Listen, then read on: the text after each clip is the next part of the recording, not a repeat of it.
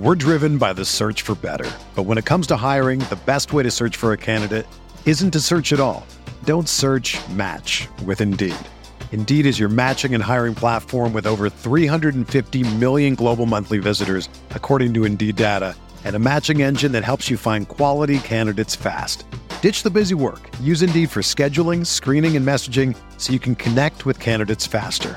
Leveraging over 140 million qualifications and preferences every day, Indeed's matching engine is constantly learning from your preferences, so the more you use Indeed, the better it gets. Join more than 3.5 million businesses worldwide that use Indeed to hire great talent fast. And listeners of this show will get a $75 sponsored job credit to get your jobs more visibility at Indeed.com/Blue Wire. Just go to Indeed.com/Blue Wire right now and support our show by saying that you heard about Indeed on this podcast. That's Indeed.com/Blue Wire. Terms and conditions apply. Need to hire? You need Indeed. All right, welcome back to the Field of 68 After Dark, presented by Bet Rivers.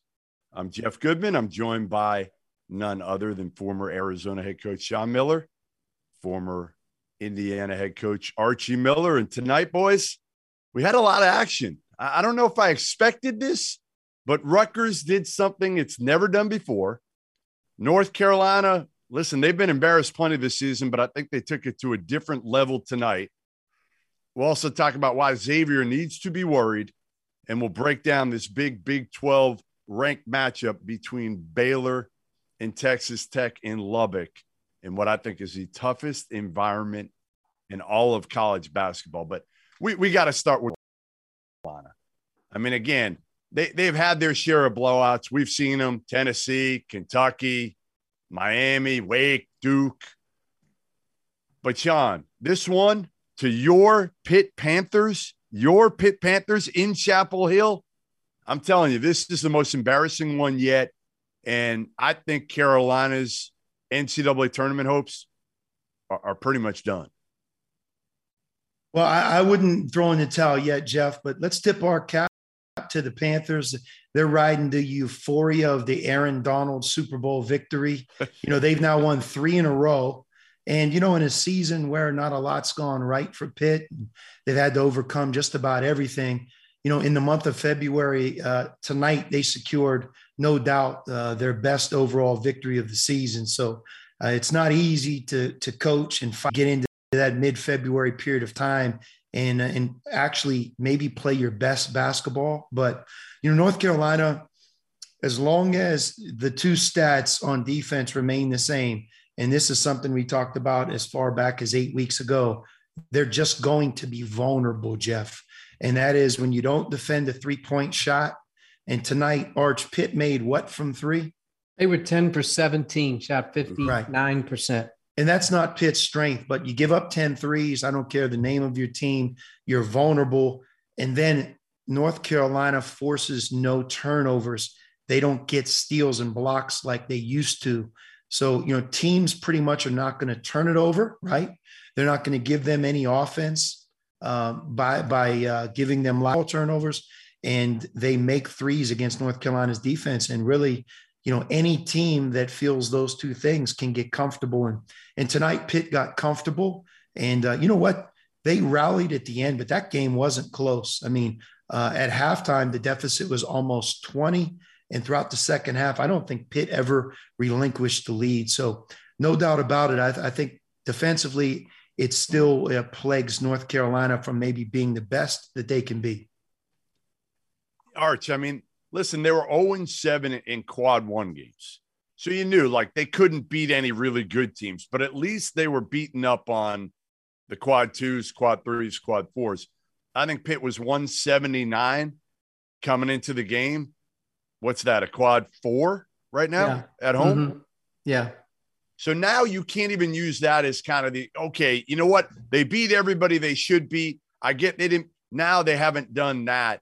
I just feel like, again, to me, you can put all the excuses out there. They don't have Dawson Garcia. It's Hubert, first year, all of this stuff. I don't know, man. I just think we're making excuses for them. They've got enough talent. Like everybody would take Armando Bacot on their team. Almost anybody in America would start Bacot and Love on their team. Would they not? No, without doubt. North Carolina has some pieces. They're talented. I mean, Armando Bacot arguably could be ACC Player of the Year, when you get down to it. And Love and RJ Davis, two highly recruited, young guards. They are missing Dawson Garcia. That was a tough blow for Dawson, going home to see his family at this time. And it really makes their front court vulnerable and thin. Leaky Black has to play some four, and he's not really a great three-point shooter. But that being said, North Carolina's MO, all year, regardless of who they're playing, they've been pretty dominant at home. In the Dean Dome, in the Smith Center, they've put up some big wins by big margins. So I think to be down by 17 at half, to be down by 20 plus in the game, it's odd. But when you look at it, they have a weak spot. Defending the three has been a problem for them. They've given up almost 10 made threes in their losses. They gave up 10 tonight at Pitt at home. But I think the thing that was very startling tonight was Armando Bacot took 6 shots. He's the ACC Player of the Year. He's a double-double machine. And in 26 minutes tonight with some foul trouble in the second half, their best player only took 6 shots. So there's something's off with North Carolina tonight. But they're in a situation now where they're going on the road to Virginia Tech. They have Louisville at home, at State, Syracuse at home, and then at Duke. They alternate home and road, but they're almost in play-in situations right now. They don't have any more room for error. And to win out may still not be enough as you head into the ACC tournament, but they're in a situation now where every game they play is arguably a play-in game. So they're going to have to play with some urgency here these next couple of weeks. Jeff, the one thing about playing at a place like North Carolina, if you're a player, you're a coach, look, you were one of those iconic programs, right? And that's your competitive advantage, especially in recruiting. But know this, no matter who plays North Carolina, if that isn't their biggest game on their schedule, it's one of them. They're getting everybody's best shot. And right now, if you just kind of watch their team, Villanova gets everybody's best shot, right? You were just at the game. They got the best crowd. They get the hostile environment. They get the team most amped up. That pink out, they pick a game to have that pink out at Providence. What game do they choose when Villanova comes to town? But Villanova, they're like steel. They're just hardened, and they're accustomed to taking everybody's best shot. When Villanova came to play UCLA in LA, Jeff, and you were at the game in November, that was like the best crowd at Poly Pavilion in a long, long time. They took LA's best shot. They took UCLA's best shot. Carolina's the same. And those players, and right now, if you don't adjust to that, you're vulnerable, especially when you give up that many threes, that percentage from three, and you do not force any turnovers with your defense. And really, I think that's part of the path that they're living right now. So I've said this. I said this when Hubert got hired, and he was handpicked by Roy Williams. Okay, so there was nothing Bubba Cunningham, their AD, could do. Just like obviously we saw Kay handpick Shire, Hubert was handpicked by Roy. I thought it should have been Wes Miller. I felt like Wes had experience.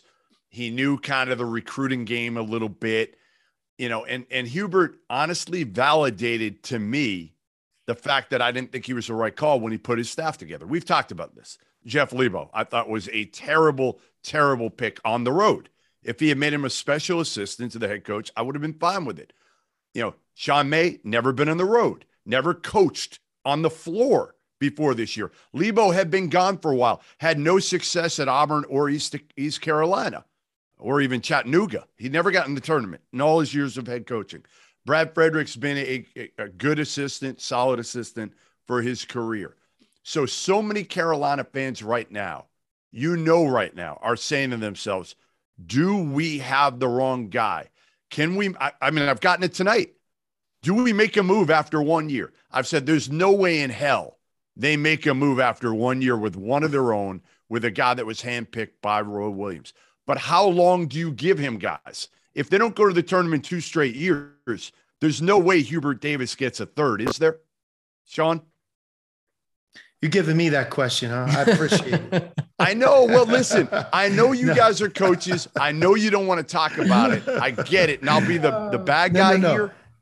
Hey, Jeff, look, it's too early to judge, Hubert Davis, and all due respect to, I mean, you got to give him the opportunity to recruit. And look, anytime you go through something for the first time, you learn, and you learn from your success. You learn from your failure. A lot of times you adjust, you adapt, and you come back and you're better than ever before. But I think like in those types of programs, when change happens, there's just an immense amount of pressure. I was that guy when I came to Arizona in 2009. And although a lot had happened previous to me showing up, if in year 2 we struggled, who knows? I may have gotten sent this direction a long time ago. But Derek Williams showed up, Solomon Hill showed up, Momo Jones showed up, a couple players that were in our program. Arch was there. They developed. Kyle Fogg, right? And next thing you know, you make a run deep into the tournament, both feet are on the ground, and then you can really take a deep breath and move forward. And I think that everybody has to give. This year it's Hubert Davis. Next year, it's Jonathan Shire, and I think that those guys will be fine. But the one thing I think as a coach you always want to see is what's their identity. If you watch, let's use Gonzaga as the example. What's so impressive is faces change. One season becomes the next, but it's like efficient, fast break basketball, up tempo, pressure man to man, 3/4 court press, and then it's just. You watch it, the faces and names change, and that's the Zags. That's the way they play. And I think for a long time, we've all become accustomed to watching Carolina be that same team. It's named the Carolina break. Push on makes and misses, right? Using defense to create offense, going inside, killing you on the offensive glass. That identity changed from a year ago till now, right? They're not that same offensive rebounding team. They're trying to play a little bit more skilled, and with that adjustment, it's going to take a little bit more time, but eventually, we're going to all have to see that identity, and I'm sure we will. Yeah, I think you got to give them at least 2 years. I mean, I've always said with most coaches, you want to give them a full recruiting cycle. You want to give them 4 years, but at places like Carolina, that rule may not apply. And again, it's not like Hubert wasn't on staff previously. That's the other thing. You're not bringing in a brand new guy like both of you came in at Arizona and Indiana with nobody else. Hubert has been there. So I'm not sure he needs 4, but I would say there's no way you make a move after 1. That is completely unfair to, again, one of the better human beings in this business. Another really good human being, Steve Peichel at Rutgers. And man, have they come out of nowhere, completely off the grid. I feel like there's always one program that does this every year. They just come out of nowhere. Well, Rutgers has done that with 4 straight ranked wins. Tonight's coming up the Jersey Mike's Arena, Arch, not the rack. Jersey Mike's Arena. Wire-to-wire win over Illinois. Why has Rutgers been able to get back in the mix? Because they were kind of left for dead. Let's face it. What'd they lose to? Lafayette and UMass back-to-back. DePaul, I think it was 3 games back-to-back in November. Yeah. I mean, their non-conference was really tough. They were going through losing. God, his name is escaping me, but Jacob Young at Oregon. Young. Yeah. And then big fella at UCLA. 2 really big cogs in the wheel. And as they came into this year, Geo Baker was injured in the non-conference. Geo Baker's a terrific player, and they struggled in the non-conference. But the thing about Rutgers is, and it's not just at the rack, Steve Peichel's teams really defend, and they play hard as hell, and they will rebound the hell out of the ball, and they keep themselves in the game. And when you add in the fact that Geo Baker's a senior, Ron Harper Jr. is a senior. Caleb McConnell is a senior. Paul Mulcahy is a 3-year starter as a junior. And those dudes have been through not only the wars, but when they were freshmen, they were getting their heads kicked in. They went to the NCAA tournament in 2020, the year that the tournament got canceled. If you remember, it would have been their first bid in I don't know how many years. Those guys were sophomores at the time. Last year, they went to the tournament, played in it. And now you bring that same crew back this year, and, everyone's surprised that they're winning. They got off to a rough start. And right now they sit at 10-5 in the Big Ten. They're one game out of first place. Amazing. And, I think it's amazing. It's the unique thing, I think, that happens when you do play in the Big Ten is you have such an amazing opportunities in front of you to play against great marquee teams. And when you get a couple wins like that, you get on a run. But last year, Rutgers in January lost 5 straight games from the 1st of January until the end, and they rallied. They got tough guys. They got a great staff, and Steve Pikiell is just an unbelievable, nuts and bolts guys. He just sticks with it. And they go to Purdue this weekend. If they lose to Purdue this weekend, is it over? No, they're going to keep coming. And I think that Rutgers will be there at the end. They're going to have a very unique resume, though, of a team with a 340 non-conference with no wins is going to have to come out of the Big Ten and maybe win 13 games to feel like they have a chance at an at-large bid. And that's with maybe the conference tournament, getting them another one. So they're not out of the woods yet, but I'm going to tell you this much right now. If you watch how they're playing defensively, they're 3rd in the conference right now in Big Ten play only. That's how Rutgers has done it. And in conference play, where it's really changed, they're shooting 38% from 3. Right. They've got it going a little bit, shooting the ball. They got a tough matchup with Harper. Paul Mulcahy's really grown up as a player. And I think that Rutgers, I wouldn't be surprised at all as they finish if they're not right there for 12, 13 wins in conference going to the Big Ten tournament. And I hope that is enough because he is one of the truly great guys. And Jeff, that's a tough place to play, man. I think it's a tough trip for Big Ten teams. Sean, here's the number. You ready for this number? Yeah. They are 31-3 at home with fans in the last 3 years. Yeah. And I think some of the guys from the Midwest, they land in Jersey and they get into the rack there, and all of a sudden they break out in the hives. You can't make a shot, can't catch the ball. It's nasty. It's just, you go from the Midwest to the East. And I think it's always kind of been that way. It is a tough place to play, but Steve Pikiell doesn't get enough credit, man. We laud certain coaches and we give them praise, especially those that maybe don't have the competitive advantage recruiting that some other programs do. And Steve Pikiell, not only is he doing more with less, but like I played against some of the players that he had in his program a year ago. The best, you can make a strong argument, the best player in the Pac-12 transferred from Rutgers. When you look at the big fella at UCLA, Miles Johnson, Arch, right? Miles Johnson. He is a key cog in UCLA's opportunity to have a great finish to the season. So, he's losing players to transfers. And he's in arguably one of the top 3 conferences in the nation year in, year out. And he's doing it in Rutgers. And, I have a soft spot for Steve Pikiell for this reason.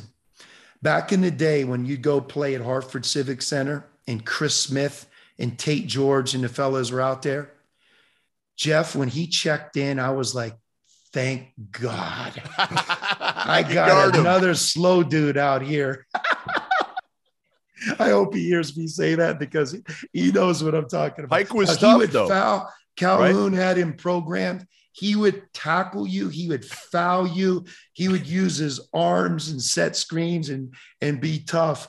But I'm telling you, it was just like, oh, thank you. And you had no break with Chris Smith out there on offense and defense. I tell Rob Douster all the time, like, I know he's a big UConn fan. Chris Smith doesn't get enough credit for being one of the all-time great players in UConn history. Like the timing of him going there and what his teams did, that coincided with the rise of UConn, But yeah, Steve Pikiell, it was nice to see him enter the game. So soft spot for Steve. Against Illinois. They out-rebounded Illinois 46-28 in that game with Kofi in the game. Right. I mean, Cliff Omarui was terrific. He might have had the best game I've ever seen him play. Cliff was a freshman last year with Big Miles. Now he's all by himself, and they don't play a lot of guys. I think the whole deal with Rutgers, if you really kind of look what's going on, is Paul Mulcahy. He's kind of playing him like Colin Gillespie a little bit at the point. He backs you down. He had 31 a couple games ago, but he's a tough dude too. They got a tough team. Identity, Jeff, we just talked about it, like in college sports, it's just, as the names and faces change from one season to the next, you do those same constants in place. Wisconsin basketball, right? I mean, it's just the same. And I think Rutgers, Steve playing for Calhoun and, their physicality, their rebounding. I think everybody in the Big Ten, I know Arch used to rave about how tough they are, but they rebound, they're gritty, they're nasty, they're tough. And he tip your cap to those guys, man. They're doing a great job. I mean, it's not early January. We're talking about entering the third week here of February, and they're one game out of first place in the Big Ten, right? Yeah, they have 5 left. I mean, they're at Purdue and at Michigan. Won't be easy. Wisconsin at home, who they just beat, at Indiana, and they have Penn State at home. And they're 10-5. They have to find a way to get to 13 to be able to get to the tournament as an at-large team. Arch, your statistics, Arch, are amazing. I don't know what you look at, where you get them from. CBS should hire you, or he's younger than you. Just to be the stat guy. I have a guy in my ear like all the great ones. John, he knows how to use the internet. You're too old. He's the younger generation. I mean, he knows how to actually use Twitter. You're still not on Twitter, Sean. He can make a guy feel stupid. There's no question about it. All right. Well, listen. Welcome to the Field of 68 After Dark. We are presented by Bet Rivers. We are now live on SiriusXM ESPN Radio Channel 84. We've already kind of talked a little bit about North Carolina's embarrassment that was its loss at home in Chapel Hill to Sean Miller's Pittsburgh Panthers. We've also talked about the big win and the winning streak from Rutgers and Steve Peichel. Now it is time to talk about the one ranked matchup of the night. And that is Baylor, the defending national champs, going to Lubbock, the toughest place to play in America right now, guys. And they come away with the victory, Texas Tech does, without, to me, their most indispensable, their most valuable player, Kevin McCullough. What does this say, Arch, about Mark Adams and the Red Raiders?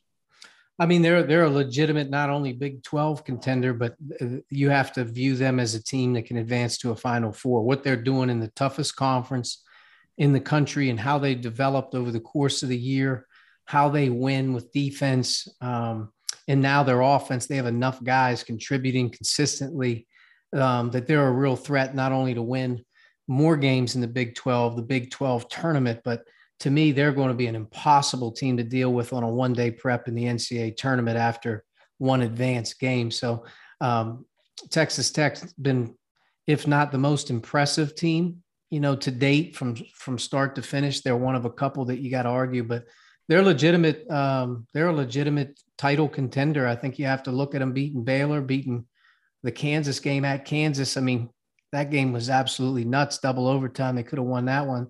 What they did to Texas at home, they're as good as anybody in the country right now. I think they should feel like they can play with anybody.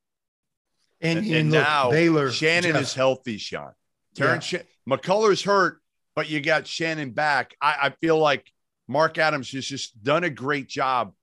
McCullough's been hurt all year. Shannon's been hurt all year. And somehow they've been able to do this.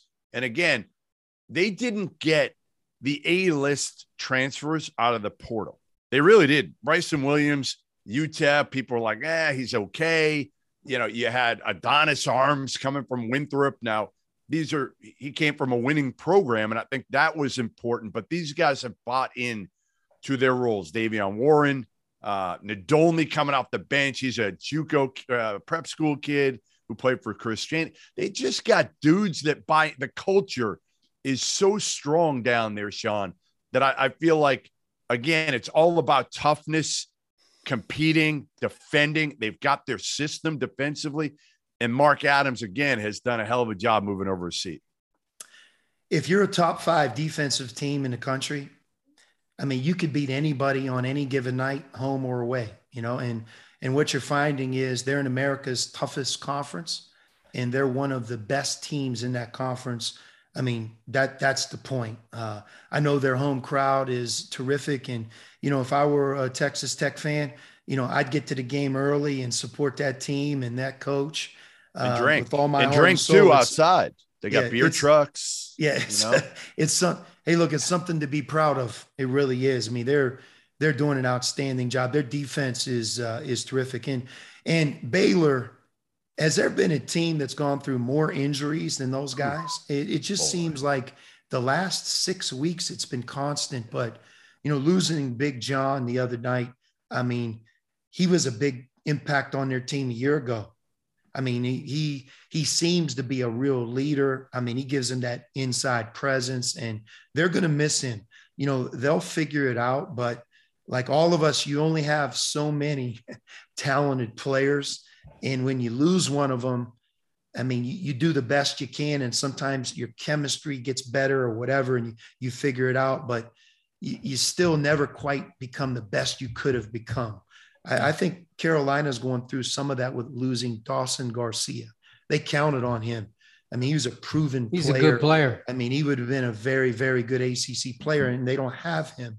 And I think losing John will hurt Baylor. I hope they can pick it up. They certainly have a lot of other good players, but that was a tough blow that happened this week. And I watched it, Jeff. I got sick to my stomach.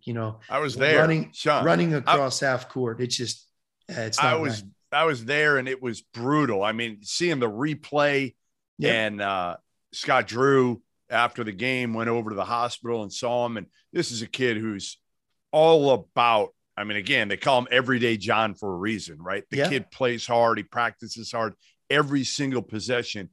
Flo Thamba was good in that game. He was really good against Texas.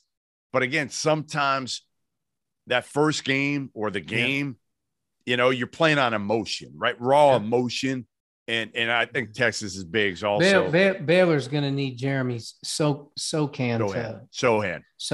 They're going to need him to almost play small ball with him at the 5 like they did tonight with Mayer. But even the big guy being gone, their 3 guards haven't been together for how many games in a row. They haven't had Flagler, Cryer, and Akinjo. Maybe tonight was the first time in a few weeks they've even had those 3. But Baylor's going to take a hit with him, no doubt. Yeah, I don't think, guys, here's my thought. I think they can go to the Final Four. I don't know if they can win 6 straight without Everyday John. You sound like Ken Palm. I know. You sound like Ken. You're biting the apple right now. It's good to see. I mean, that's exactly what he said. You love this. The net to get to the Final Four is much broader. The net to win it all, we're talking about an infinite amount of teams that are capable. And I think your point is right. But I guess at about 7 years ago or whatever it was, if you remember, Jeff, we had Brandon Ashley, and I think we won 21 games in a row at Arizona. We were kind of that wire to wire number 1 team. And he went down, and it just gave me that sick feeling that I saw the other night when Big John went down for Baylor. It's just, you repair around them. You do some things, maybe even a little better moving forward, but you never quite become the team you could have become because he's just too good. He's too meaningful. And that would be my fear for Baylor. That injury at this time is really a tough blow for that team. Because you got to reinvent yourself a little bit, like you did with Ashley being out. And Sohan's been great as kind of a face-up 4. Now he's got to learn a different position. He's got to rebound at a higher level. Now, offensively, I think they're going to be tougher to stop in a lot of ways. But, one of the things I talked to Scott Drew earlier, and he said, I forget what number he said they are offensive rebounding in the country. And my take is, a lot of that was because of Everyday John, though. Right. That's why you're going to take that away. And that was a huge component to Baylor's success. And Arch, you made a great point. When they get healthy, we can't judge this team until all their guards get healthy. They've all been hurt. Akinjo. Yep. I think the bottom line with Baylor is if you watch them November, December, and before they really started to go through conference play and get banged up, they were clearly the favorite in everyone's mind. They were the most impressive team with what they were doing. And I think a big part of it is those three guards. Those three guards are good. And when they have those three guards going and they're playing well, I think those other guys around them, can do some things. But Meyer's going to have to step up and play a bigger role, for him right now. He scares me. Like, I just don't think, guys, that he's just been so inconsistent. He'll have his games where he can go for 18 or 20, but then he'll have his games where, he'll go for 2 or 4 or 6. And if you've got enough other dudes, which they do, they've got a lot of guys that can score 15 to 20. Your boy Akinjo's got to get his shot going again. Yep. He played really well the last 2 games in terms of running the show, passing the ball defensively. Like, he played really well, and he started off real well tonight. I mean, as you approached halftime, I thought he put together a great first half. But sometimes what James lets bother him, Jeff, is if he misses a couple threes, because he's worked so hard to become a good shooter. He's come so far from where he would have been as a young player that he presses. And sometimes he can almost get in his own head and sometimes almost get away from doing all of those other things that he does exceptionally well. And that's why when his shot's going down from 3, it almost works the other way. But no doubt about it, look, not just James, but I think everybody has to do a little bit more or something different than they once did because of the injury. All right, when we come back from the break, we'll tell you why the Xavier Musketeers are in enough trouble that they might not make the NCAA tournament this year for the 4th consecutive season. Oh, that didn't. They're going to make it.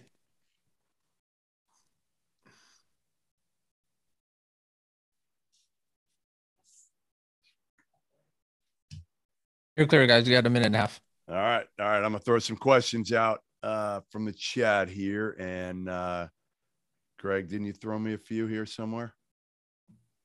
So I saw them somewhere. Now I got to find them again. All right.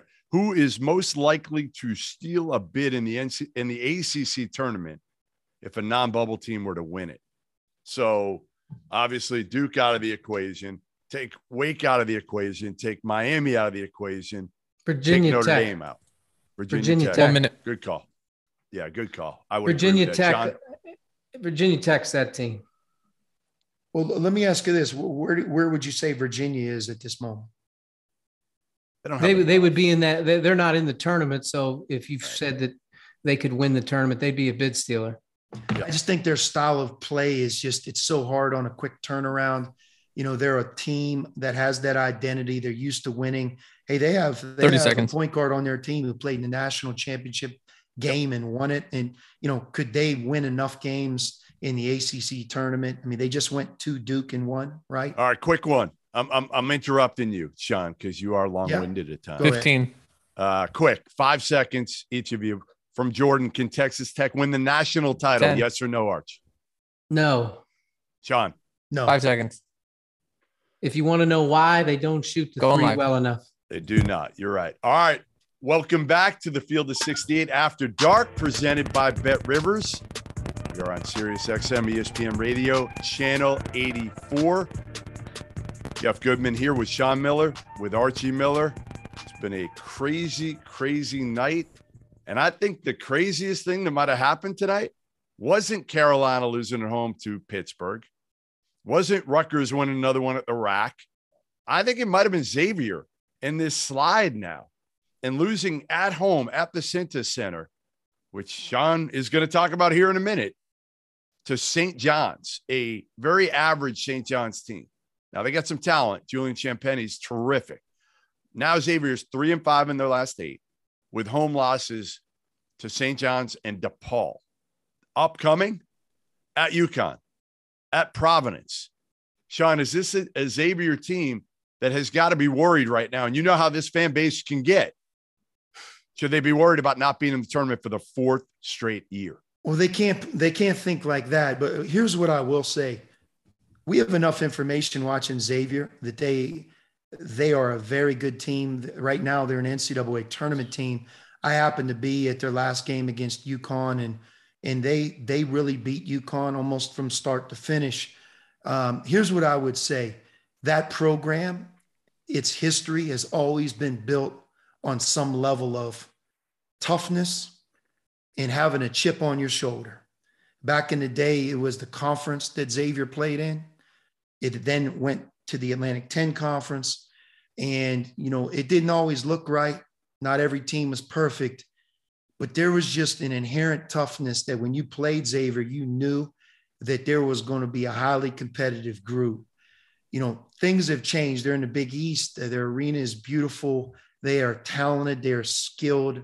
They've played good basketball. And like tonight, they didn't play with that chip on their shoulder. And, and I think like just even me being a fan of Xavier and Travis is, like that's unacceptable. Like they have to bring it every single night. That Big East conference, Mike Anderson is very, very good coach. I mean, when you play them, their style is tough. If you're not ready at the tip, I mean, you're vulnerable. And I think that loss tonight had a lot to do with just Xavier's overall approach and readiness, coming off of a big home win against UConn. It was almost like they tried to feel the game out. And you can't do that in today's Big East Conference. And you certainly can't do that against a gritty, tough-minded St. John's team. And, those guys, they have to adjust because maybe what they need is that gauntlet that you mentioned, Jeff. Sometimes when you look at it the other way, it brings out the best in you. I remember watching them early in Madison Square Garden against Virginia Tech when they had a couple guys out and sick, and they found a way, and they looked like that team with the chip on their shoulder. They have to play that way down the stretch because no matter how skilled and how much success they've had, how many teams are playing for a lot right now on their remaining schedule? I mean, just about every one of them, So I think it's just, it was disappointing to watch how they played tonight. I think they got what they deserved, and hopefully they can bounce back. Arch, I'm going to give you some numbers. Yeah. Okay. Since 1985, Pete Gillen, 7 of 9. Skip Prosser, 4 of 7. Thad Matta, 3 of 3. Your brother, 4 of 5. Chris Mack, 8 of 9. That's 26 of 33 years since 1985. They've made the NCAA tournament. Why? I listen, I watch them, and the one thing I say is, and Sean, you were just there, so you can weigh in after, but trying to play these two big guys together defensively. I know you want to get your 5 best players on the court, and Fremantle and Nunge are clearly 2 of your 5 best players. But I just feel like the game has passed that by defensively. Nunge can step out. He can shoot it. But I just don't know if those guys fit together defensively the way you need to play in today's college basketball. I don't know, Jeff. I mean, Arch, you can weigh in, but the one thing you look at when you do play two bigs is their skill level. And can one of the two play on the perimeter defensively more than the other? So you're covered there. And I think that, look, they've gotten to where before today's game, they were a no-brainer. I mean, some people had them as high as a 5 seed in the tournament. So I think you have your answer to the question. A lot of it came without Fremantle, Sean. A lot of those wins came without Fremantle. No, that's you're all right. I'll say. Yeah, you're right. But you have to play with the chip on your shoulder. You have to play. It starts hard. there. It starts playing Xavier basketball is what you're saying. And just, it's not even Xavier's basketball. It's, hey, look, in February, Arch, we talked about it earlier. Some teams have given in. Some teams are playing with house money, no pressure. Hey, some teams are playing for everything. They've worked since early June through COVID and have said, we're going to be picked this year on Selection Sunday. And it's a desperation of like, no one in the country is going to play harder than we are. If we lose, we lose, but the effort level is going to be unquestioned. And, I think that to watch Xavier, they almost appeared to be spoiled in their performance tonight. And I hope they learned their lesson and they can bounce back because they have to play at St. John's. They have to play at UConn. They have to play at Providence. And all three of those games, you're going to play against a lot of toughness. You got to be that yourself. Arch, you don't have to be nearly as diplomatic as Sean does when talking about Xavier. Tell me. Yeah, I mean, tell me a little. Are you worried that they don't get in with their remaining schedule? I'm not worried that they're not going to get in. I mean, at the end of the day, if you look at their remaining schedule with how they're defending right now, they're going to be favored in one of their remaining 5 games. It's not good. But you win one of those, the next thing you know, it changes. But Xavier's downfall here in February and why they've been a little bit inconsistent is whether their offense dictates their defense or it's just their defense. But the defense is plummeting. They gave up 90 points at home tonight to St. John's. And I think at the end of the day, even though they didn't have Nate Johnson tonight, who's a big, big part of what they do, sure, defensively in the Cintas Center, I've been in that game myself. That's a hard game to get 90 points in that arena. And I think if Xavier's going to, right their ship and start to, play the way that they want, which is a top 5-6 seed, which is probably where they're at defensively, is where they've had a lot of slippage here recently. And, I think they have 5 games left at UConn, at Providence, Seton Hall at home, at St. John's, and Georgetown at home.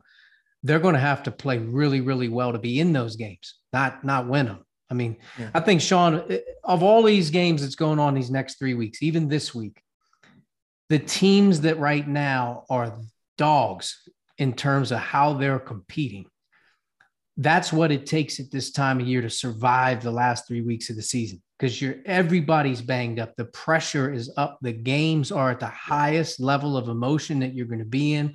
Sometimes the shots aren't going to fall. The road environments are going to be ruthless. And you're banged up. At the end of the day, the teams that are absolutely grinding you during the games, that are competing and playing, they're the teams that you got to have some faith in. So tonight's performance probably doesn't do that, but Xavier has shown this year they're a very good team.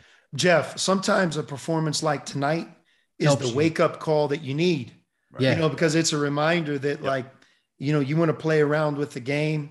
I mean, it's like, that analogy of, you ever see a little kid enter the swimming pool versus, an older person, the older person, dips their foot in, takes them 5 minutes. They have a bad back. They go down the ladder. That's you, see Sean. This little kid come Sean, in, that's you. Jump in and jump in cannonball. Like if you're Xavier, you got to be the little kid jumping in the pool. Like, let's go, man. March man. Paul Scruggs, this is it.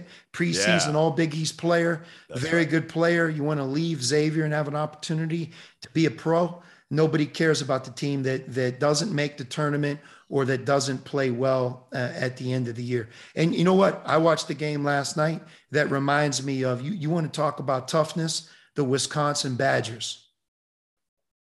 Names and faces change. Those guys went into just a rabid assembly hall, and they went and they just played and they played. They got down, they got up. And I'll tell you this, I saw at the end of the game, I've never seen a team dare another team to make a game-winning shot. They literally just backed up and just said, go ahead, shoot a wide open 3. If you make it, you win, but we know you're not going to make it. And I think Indiana took like 3 in a row. And here's my question for this Field of 68 podcaster, Arch. Are they using your shooting drills? Is like, what is it that you did that prevented them from making those wide open, uncontested, game-winning shots? Like, I wish I had video footage of it. They didn't even put a hand up on 2 of them. What is it that you did out here where you live? I'll leave the location anonymous, but what did you do to not allow them to make those shots, Arch? I didn't see the game, so I can't comment, but hopefully they're not using my shooting drills. They didn't work either. I love the brotherly banter between the two of you here. That's little brother just not going back at big bro here. So we're going to take a break. We're going to come back. We're going to hit a little bit on UConn and why they're back. They might have got a wake-up call a couple of weeks ago against Creighton at home. We'll also tell you Sean Miller has a National Player of the Year pick that you are going to be absolutely blown away by. No, so make sure you blown stick away. around. Why would I be blown away? I'm blown away by it, so make sure you stick around. I know why Mama Hog's mad at you. You're clear.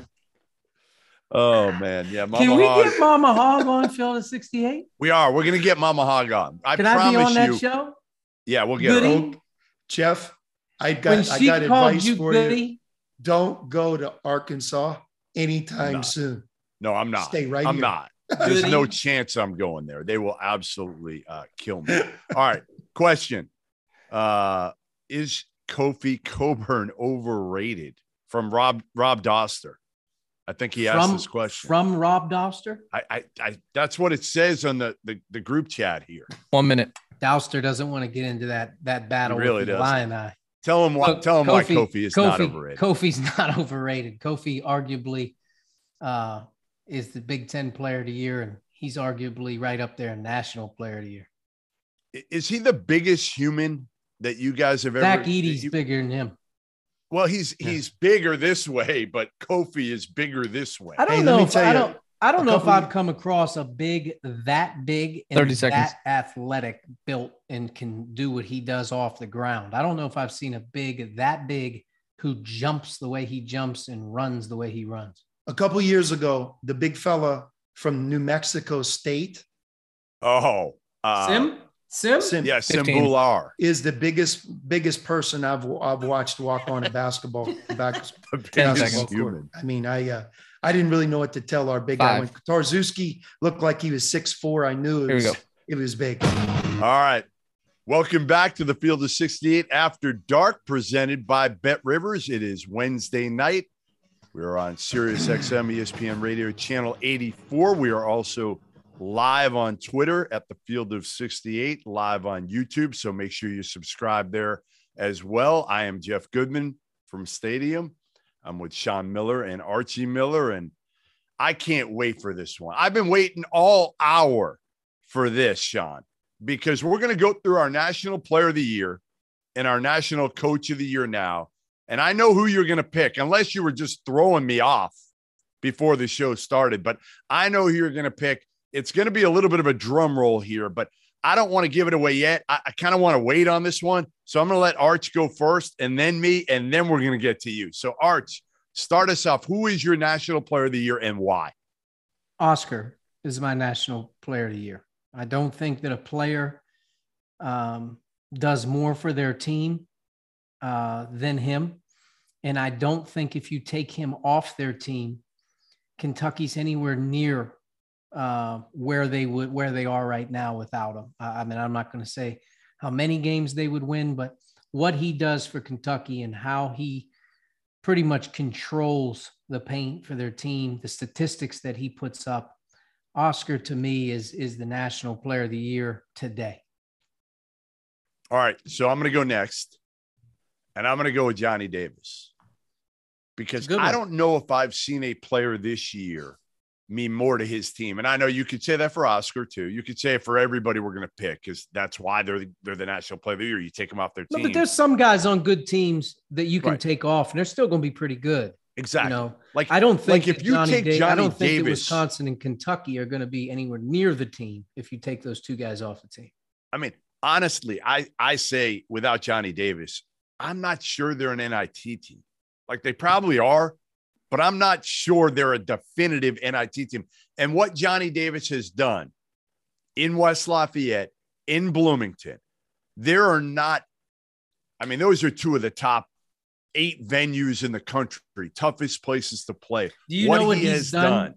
You know what he's done for the first time, I think, in program history. I'm not sure the date. They've won at Michigan State Breslin. They've won at Assembly Hall, and they won at Mackey Arena.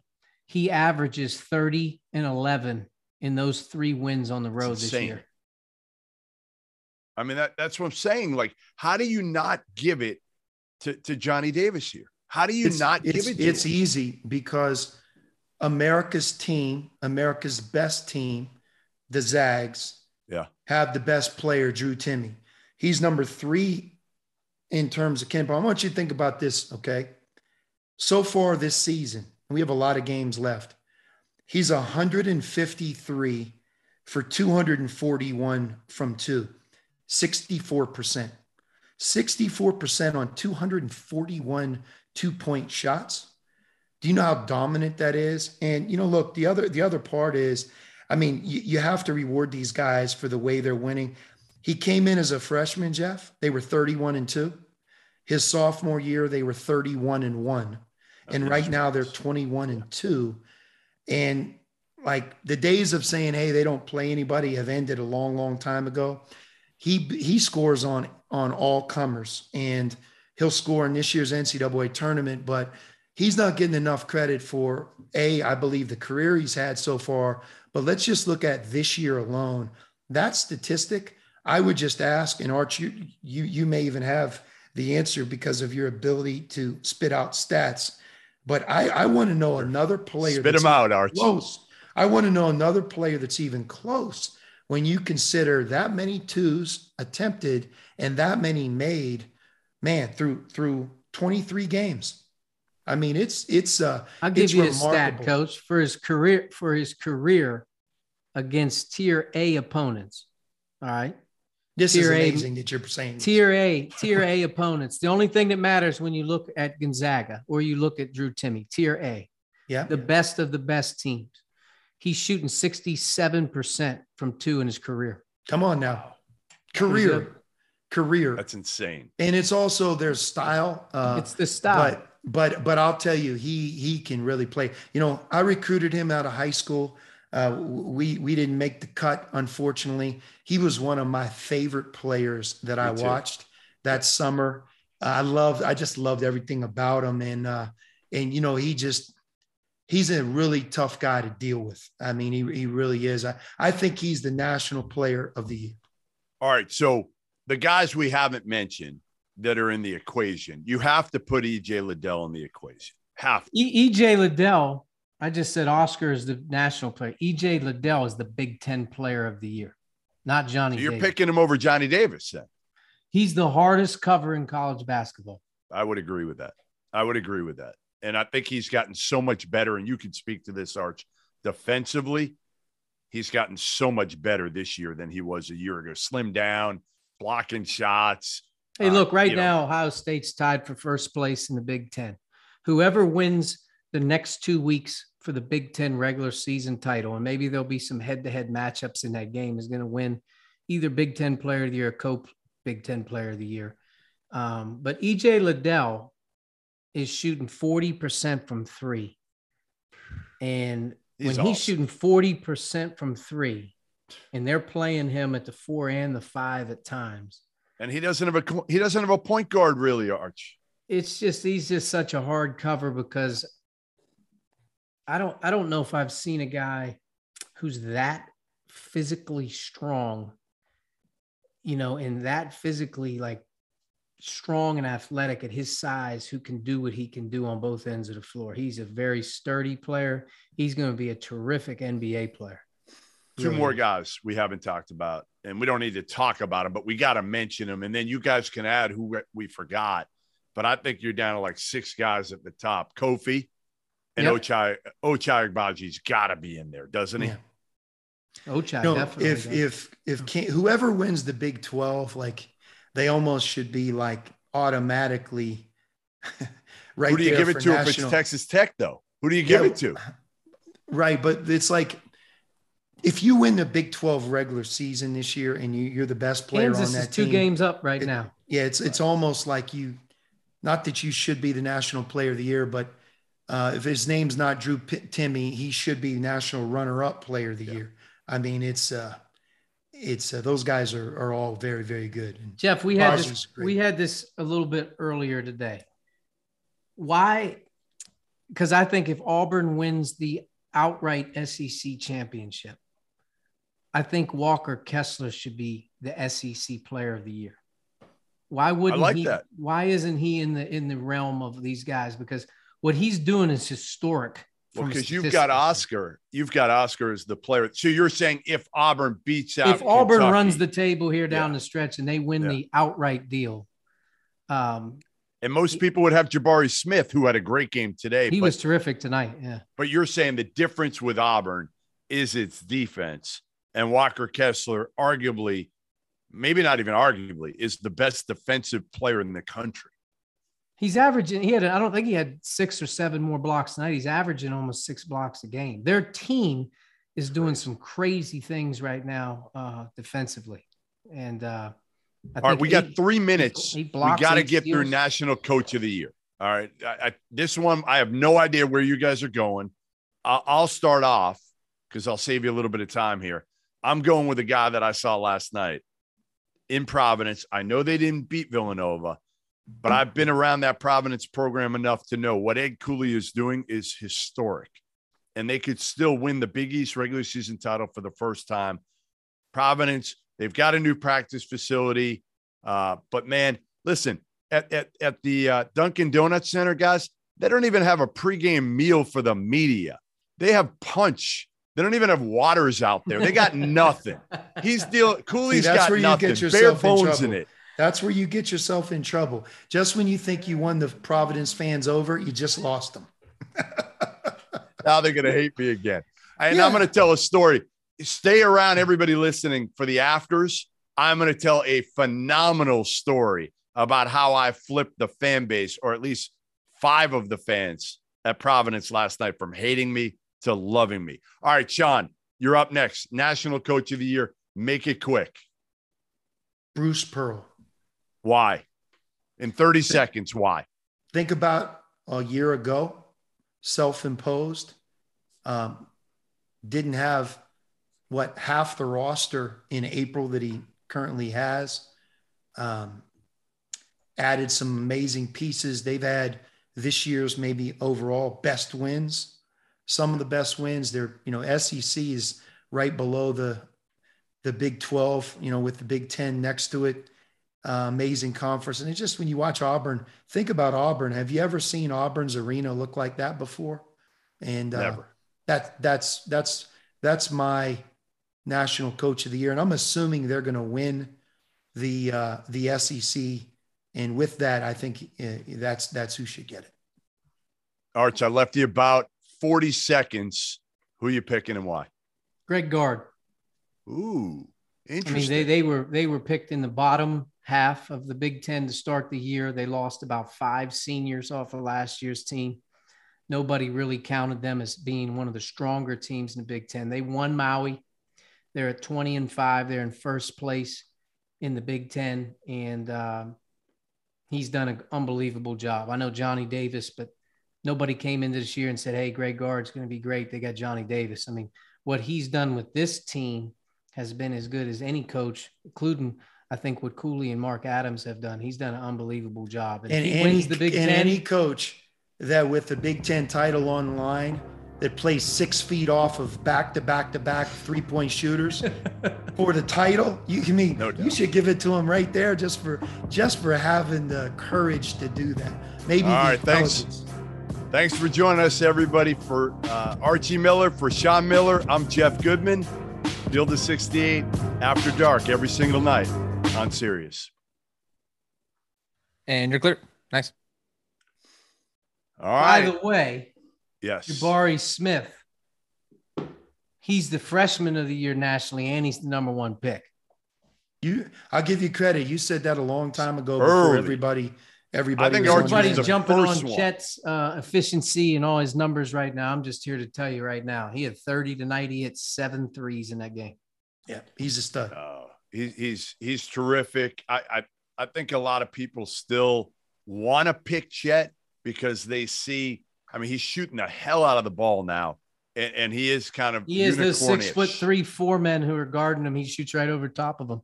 Oh, you are right about that. I mean, that's what they got at Pepperdine. No doubt about it. 6'4.5", maybe. I'm going to see the St. Mary's. Go ahead. Did I interrupt you? No, you're good. St. Mary's versus San Francisco. I'm going to see that game tomorrow night. That's I should really chart where I've gone. I mean, I've seen some good games. That'll be a really good game in the WCC. An important game for St. Mary's. What's the best atmosphere you've seen this year, Sean, that you had never seen before? I went to Colorado State early on, and I think they've had just a great season. So having never been there before, and look, it isn't like I've been at 20 games like you. I would say that that environment, it just, it's kind of what's great about college basketball, to see a place like Colorado State and Fort Collins get behind a team like they've gotten behind. It's impressive. Yeah, I like Fort Collins. That I always try to find a place that I've never been before each year. Yeah. Try to find at least one of those, if not more than one. And Fort Collins was that place for me this year, and it was a blast. I wanted to get to UAB this year. Have you ever been to the Pit, New Mexico, Jeff? Never. No, never. You need to get Richard Pitino to get you that same hotel deal you had here in Tucson. and I'm telling you, like you need to make a trip there. That place is something else. And when it's rocking, they had a right? great win last night over Wyoming. And man, I tell you go in there, that's a different feeling as well for the visitors team.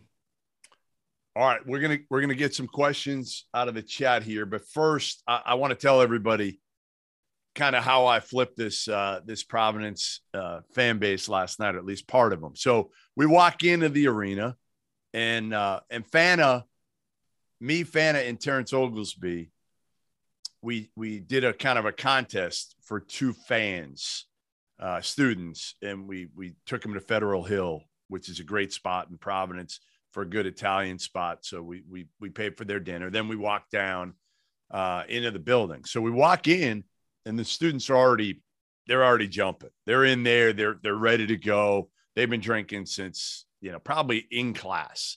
My guess is whatever they brought into class, this water bottle did not contain water yesterday morning. So we get in there, and Fana walks in first, and everybody's cheering for Fana. We love Fana. We love Fana. We love everybody. It's crazy. He's like he's an A-list celebrity at every Big East arena.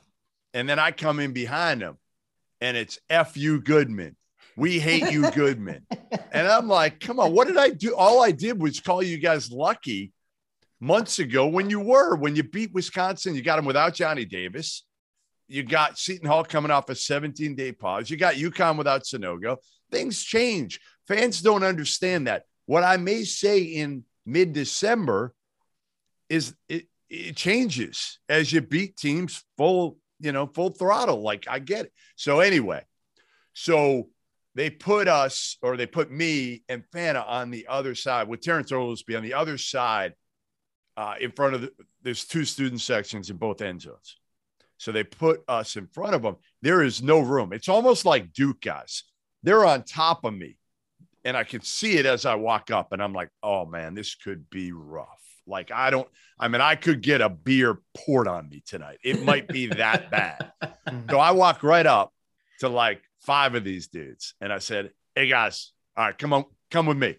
And they're looking at me like, what, huh? I said, all right, we're going up. I'm going to buy each one of you 2 beers.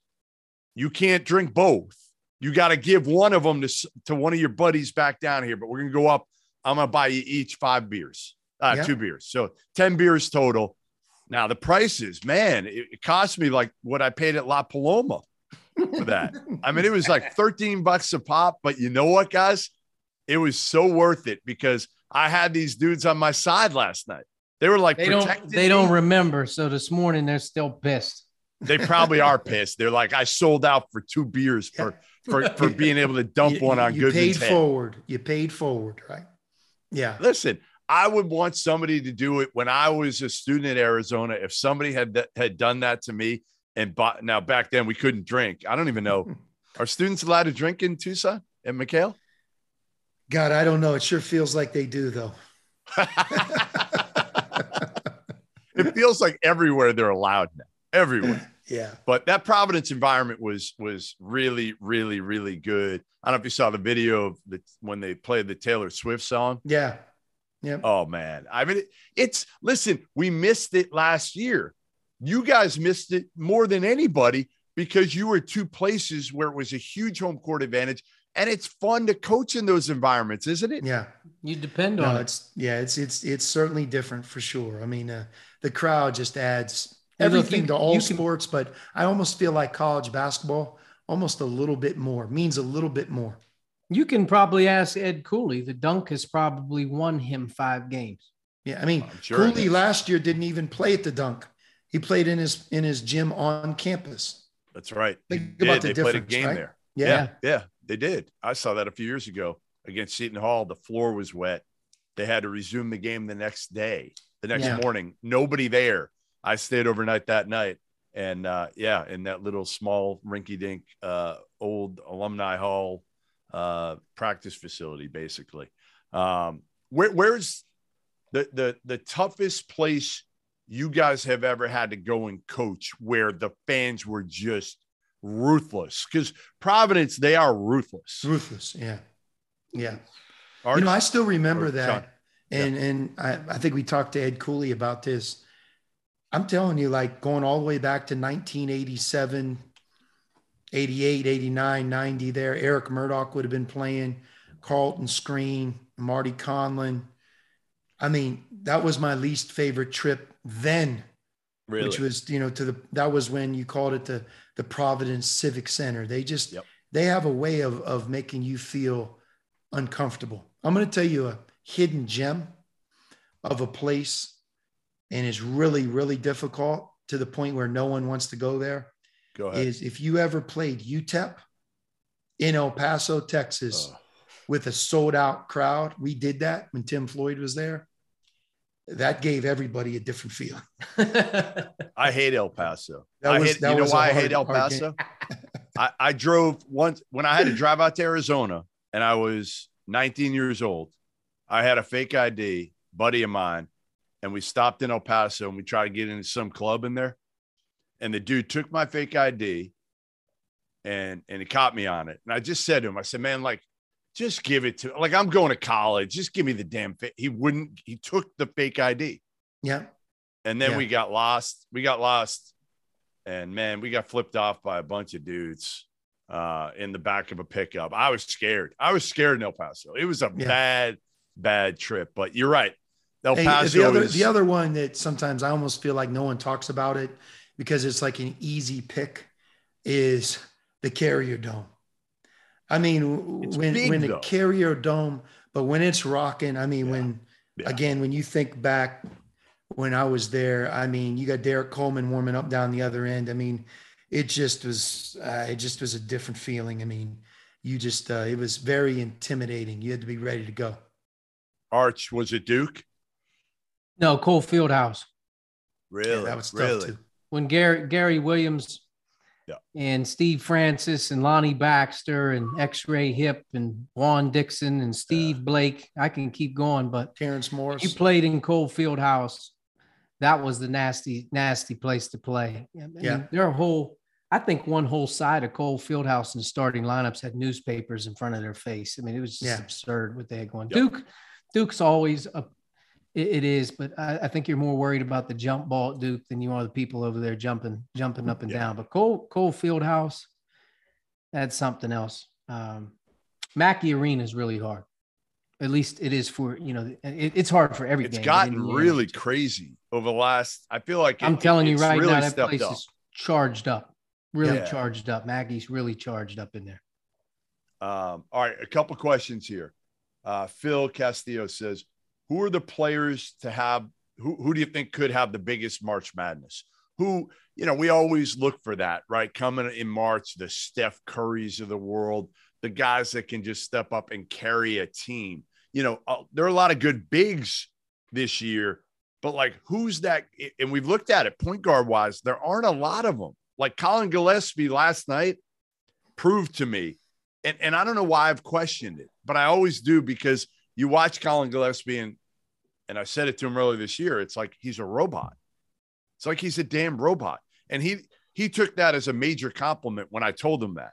I said it to him again last night, and he kind of smiled. But like, the dude is just a winner, and he's just so mentally tough. Yeah, those are the things about Villanova that make them. I don't care. Like, they got their holes. I get it, but I'm still not betting against Villanova come March and maybe April.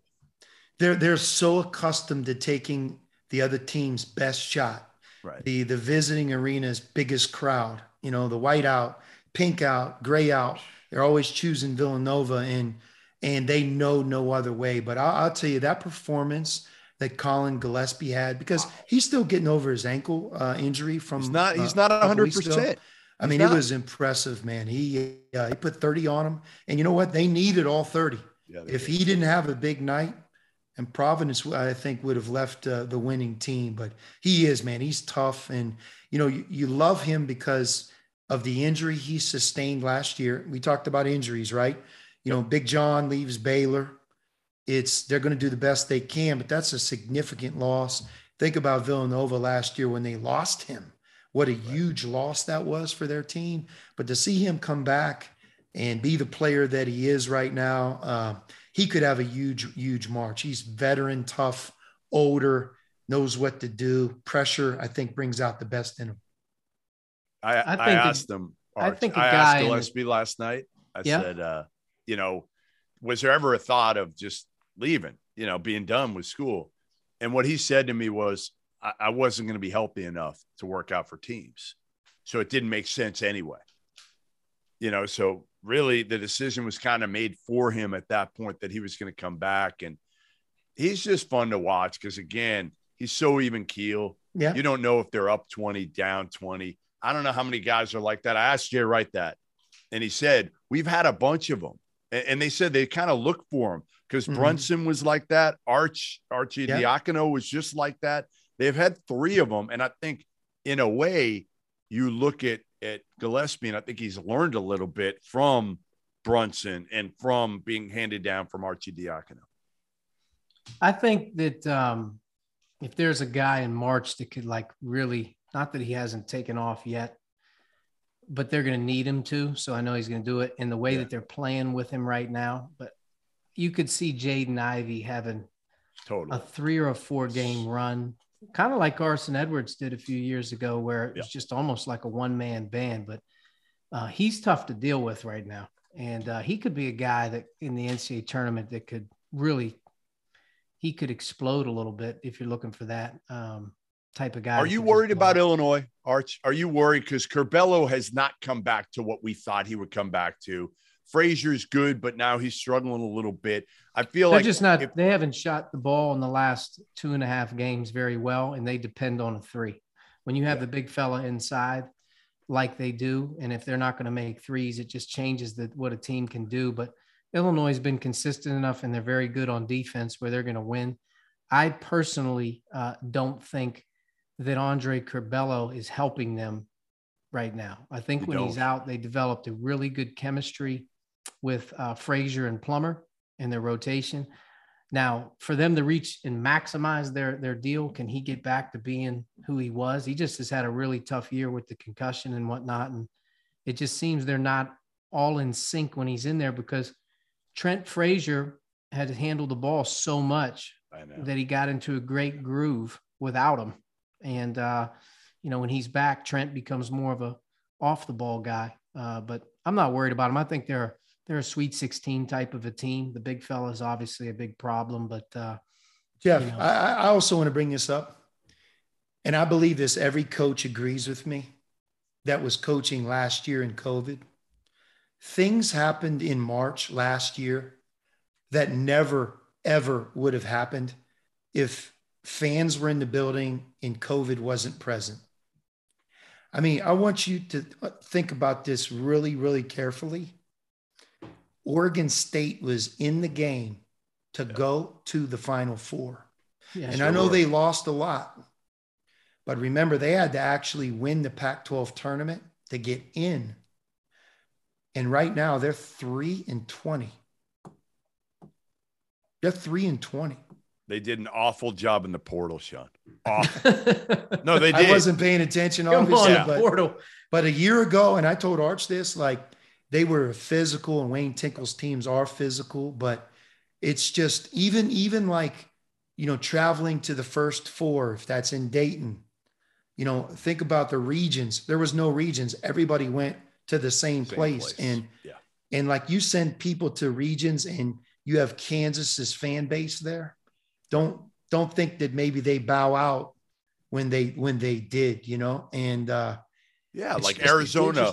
Arizona goes to Portland this year, right? They're going to have fans, Right. wherever they go, whether it's San Diego, it'll be San Diego. Yeah. Hey, think about it's UCLA having to go to the first four in Dayton with no fans, and Michigan State playing them with fans. Right. Big difference. Right. Big. And that's Huge. unfortunately for the Pac-12 team that they send to the first four this year. They won't have a Pac-12 It's really not team the in first four. It's the first. They're only going to have first three of those. in Sean. Pac-12. No.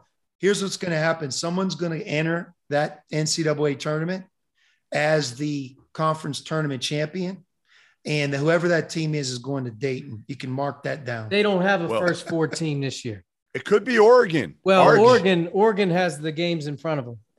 They're right there. I mean, honestly, they could be first four. Oregon has Arizona, UCLA, USC, all in a row left, Right, and two of them are at home. The LAs are at Oregon, but they got to win them all.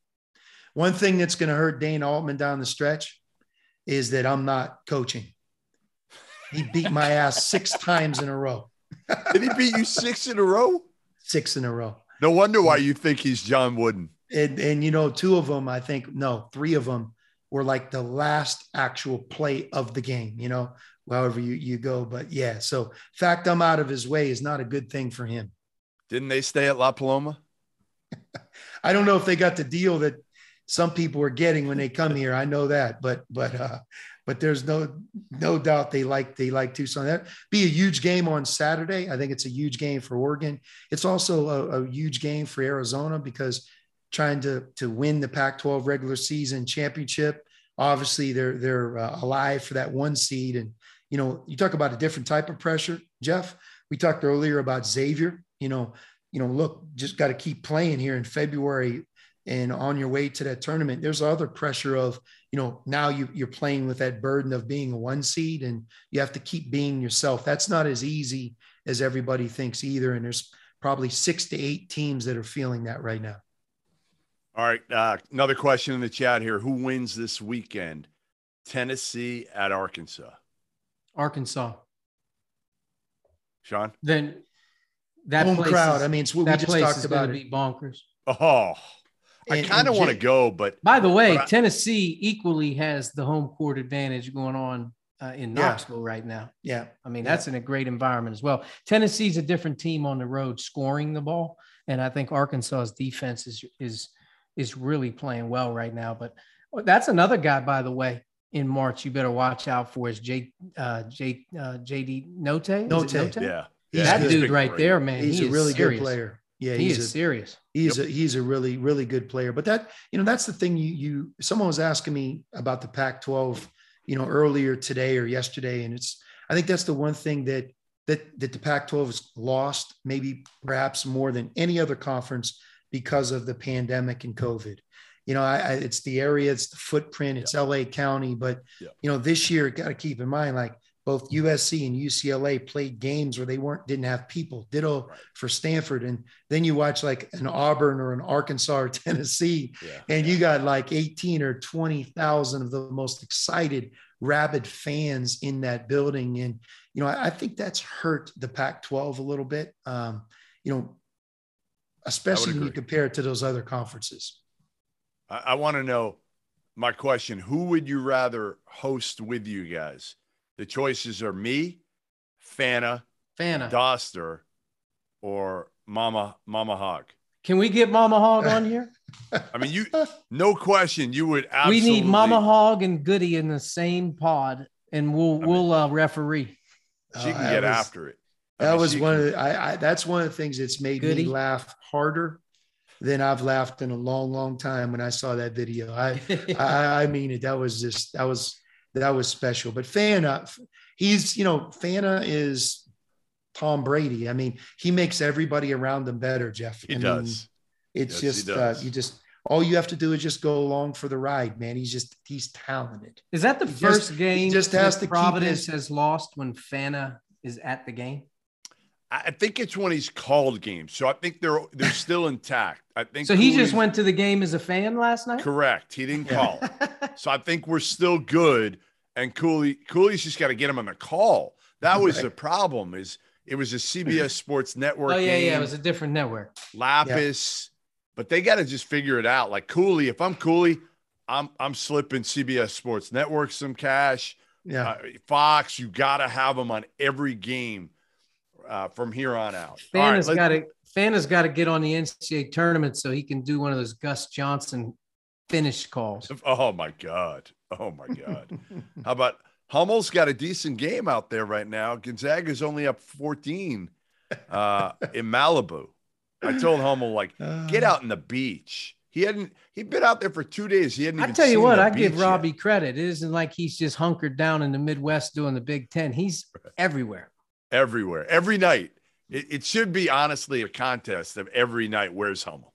And I kind of started it, but it should be every day. Like, where's Hummel? And he should have to take a picture wherever he is. When he sees that tweet, that's where he is every day. Well, trust me, the place he's at right now, he wants to be there longer than some of the other places he's gone to. Yeah, you don't think he wants to come back to Chicago right now, being in Malibu? Lorenzo Romar could stay there forever, right? Forever, and be happy.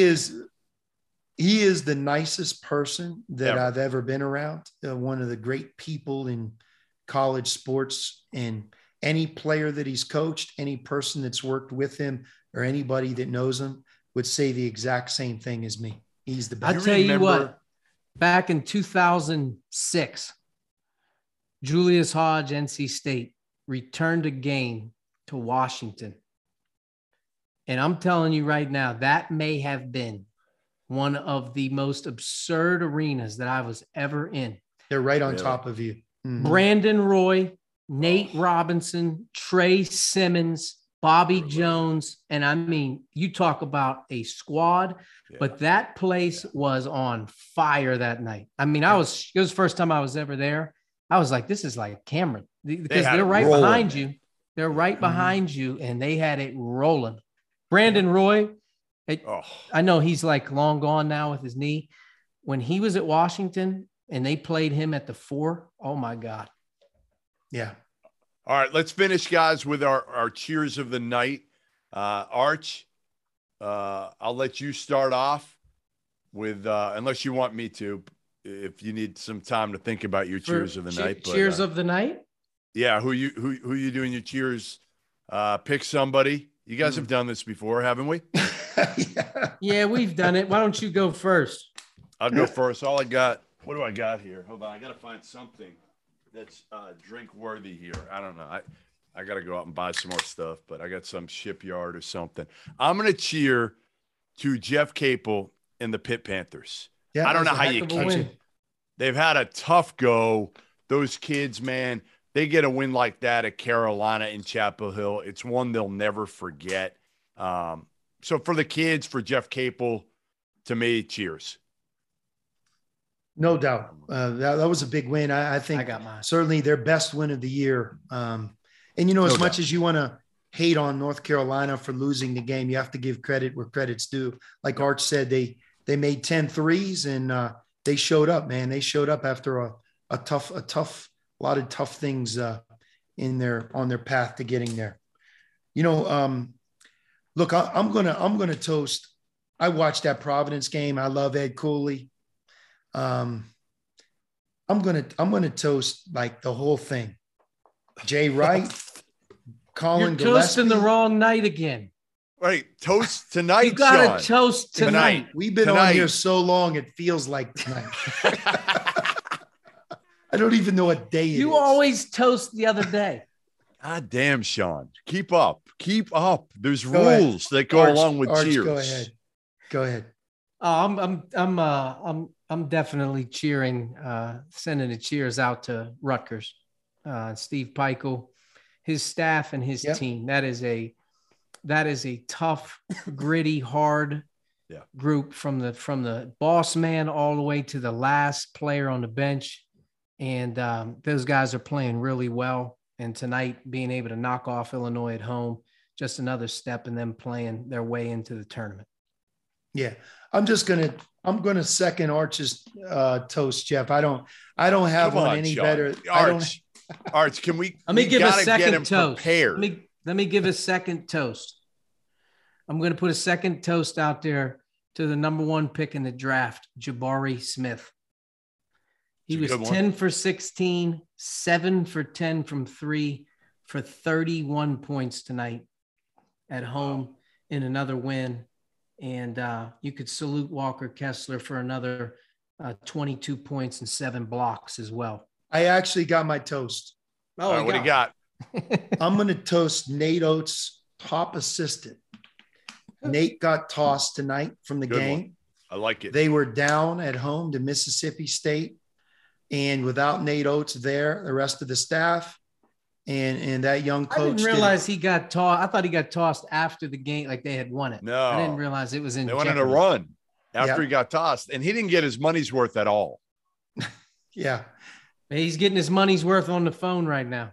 Yeah, but I'll tell you this. It's a tough situation to be put in. And I thought that Alabama staff did a great job. Yep. He did a great job. And you know what?